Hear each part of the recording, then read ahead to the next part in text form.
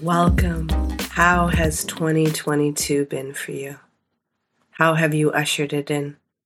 Sit with that for a moment. Yeah. For me, I welcomed it with COVID. Although I don't have an official test to say that I had COVID, I did lose my sense of smell. And I'm actually quite grateful for it. Yeah, I know. There goes Nat, seeing the bright side of something. And it's not really the bright side of something, it's actually being engaged in my direct experience. It was painful for a couple of days. Yeah, my brain really hurt. My lungs weren't impacted. My nasal cavity got very swollen. My throat, as you can still hear, is still swollen a bit. Yet not being able to smell. It was fascinating. Just taking in air and not being bombarded with so much information. Yeah. You know, the thing about losing something, your awareness heightens to what you would actually experience. Yeah. Lose the ability of something, and all of a sudden you become hyper-focused on what was there before that you took for granted. Not being able to smell showed me how much I use it for pleasure and how much I use it for detecting danger, how much I interpret the world that I'm around. And just to breathe in air alone, it was refreshing. I really saw how it allowed the nervous system to be disengaged. And when it would activate, like, oh, are we safe? Are we safe? Like, we can't smell anything. There's nothing coming in. There's no information. It was being able to regulate my nervous system and saying, yeah, it's okay. And we'll learn to adapt. It felt like a blindness, even though I haven't lost my sight. I did lose it, 8 years ago when I was going through all my medical challenges with the lesions in my brain. My head was in so much pain. I was experiencing vertigo, and the lesions had moved the positioning of my eyes, causing me to have double vision. Man, remembering that is visceral because it was an absolutely painful experience. And so not being able to relate with the outside world with my senses. Not having the scent was fascinating to engage in. It was refreshing. It allowed another resource of energy to come in. I wasn't fixated on trying to fix it, trying to improve it, trying to bring it back. I was actually more curious about the direct experience of how does this feel to relate in this experience. And it was interesting.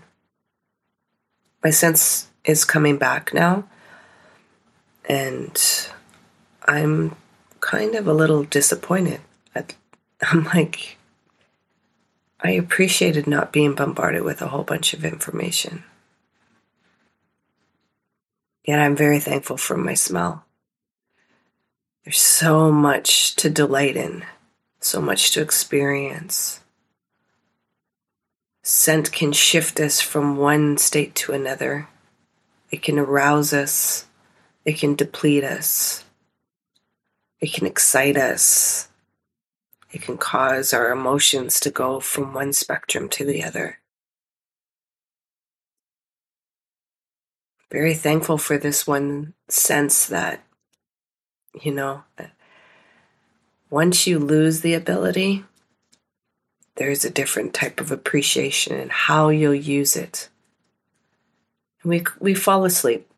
We fall quickly asleep of forgetting what it is to lose an ability. Yet it's to reinforce and remember the appreciation of the right now.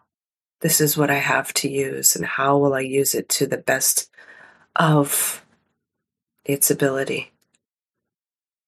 Am I misusing it? Am I ignoring things? And not having your scent, you become aware of your state inside. Especially if you've used scent to arouse pleasure or focus or attention. You come to see, like, wait a minute, there's something deeper in here that I just need to engage with. Just listen to, just feel. My takeaways from this experience is I had to surrender. I had to accept. I had to nurture and talk with the body. I had to sit in the crux of pain. And it also birthed a deeper appreciation and gratitude for life, for the ability to live, to appreciate the senses, to really engage with what negative self-talk is, what my defense mechanisms are, the belief systems. It was funny, they all diminished in a lot of places. And there was just the here and now. And that stillness. I'm thankful for that stillness. In my relationship with the stillness. That it no longer frightens me. That I've been able to regulate this nervous system. And be with whatever the experiences are.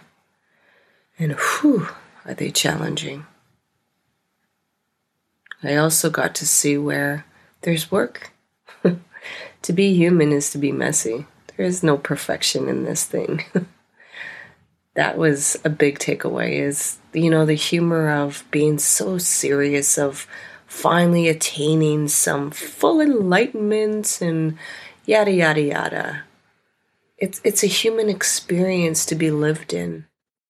And if you're in these dialogues of vaccinated, unvaccinated, this, that, the polarization is not what's going to help us continue on as a species. It's actually our ability to listen and our ability to have conversations that are filled with emotions. Yeah, the majority of our dialogues lack emotions.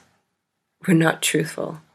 We put on these masks, these ways of communicating with somebody else, expressing, and we don't even know how to be truthful because it feels so threatening.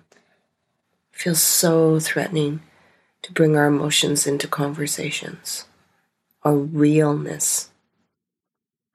We have all these masks on to impress other people. It's like, impress who? Impress what? COVID took away some of those masks and let me see the frightened parts in me, the painful parts in me, the strong parts in me. It's a multifaceted dimension. Yeah. And it takes rest. And that for a very long time for me felt like a threat. I didn't know how to be in my body and rest. I didn't know how not to listen to that self-sabotaging voice inside. Because you see, in places where I rested, I was harmed. And so the body remembers that. And I'm thankful for the years that I've put in to understand and appreciate my system, my nervous system, understand the traumas, understand the sensations and feelings. So it's telling people just to rest. Just rest. Why can't you just rest?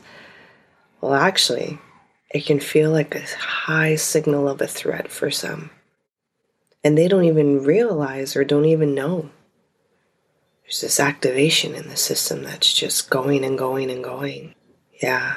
So COVID requires rest for the body to relax. It does. It did for me anyways. So yeah, 2022. I'm amazed by how resilient we are as a human species and how there's some questions being asked that no longer will take a superficial answer. We're actually asking questions that are requiring solution-based answers. It's very easy to answer a question with a problem answer. It takes dedication, effort, and a lot of silence to pause and find some solutions. It's in the simplicity. Yet we don't navigate in there as much as we would like to. We're bombarded with so much stimulus. So this is just my personal rant. Take it as you may.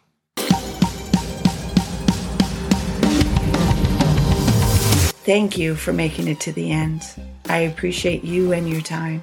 If you found any value in this conversation, I ask you to help us grow by subscribing to the Lift Oneself podcast and more, sharing it out to others. The more that we have conversation and dialogue that are honest and open, that is when we can remove the stigmas around mental health. Until next time, remember, be kind and gentle with yourself. You matter.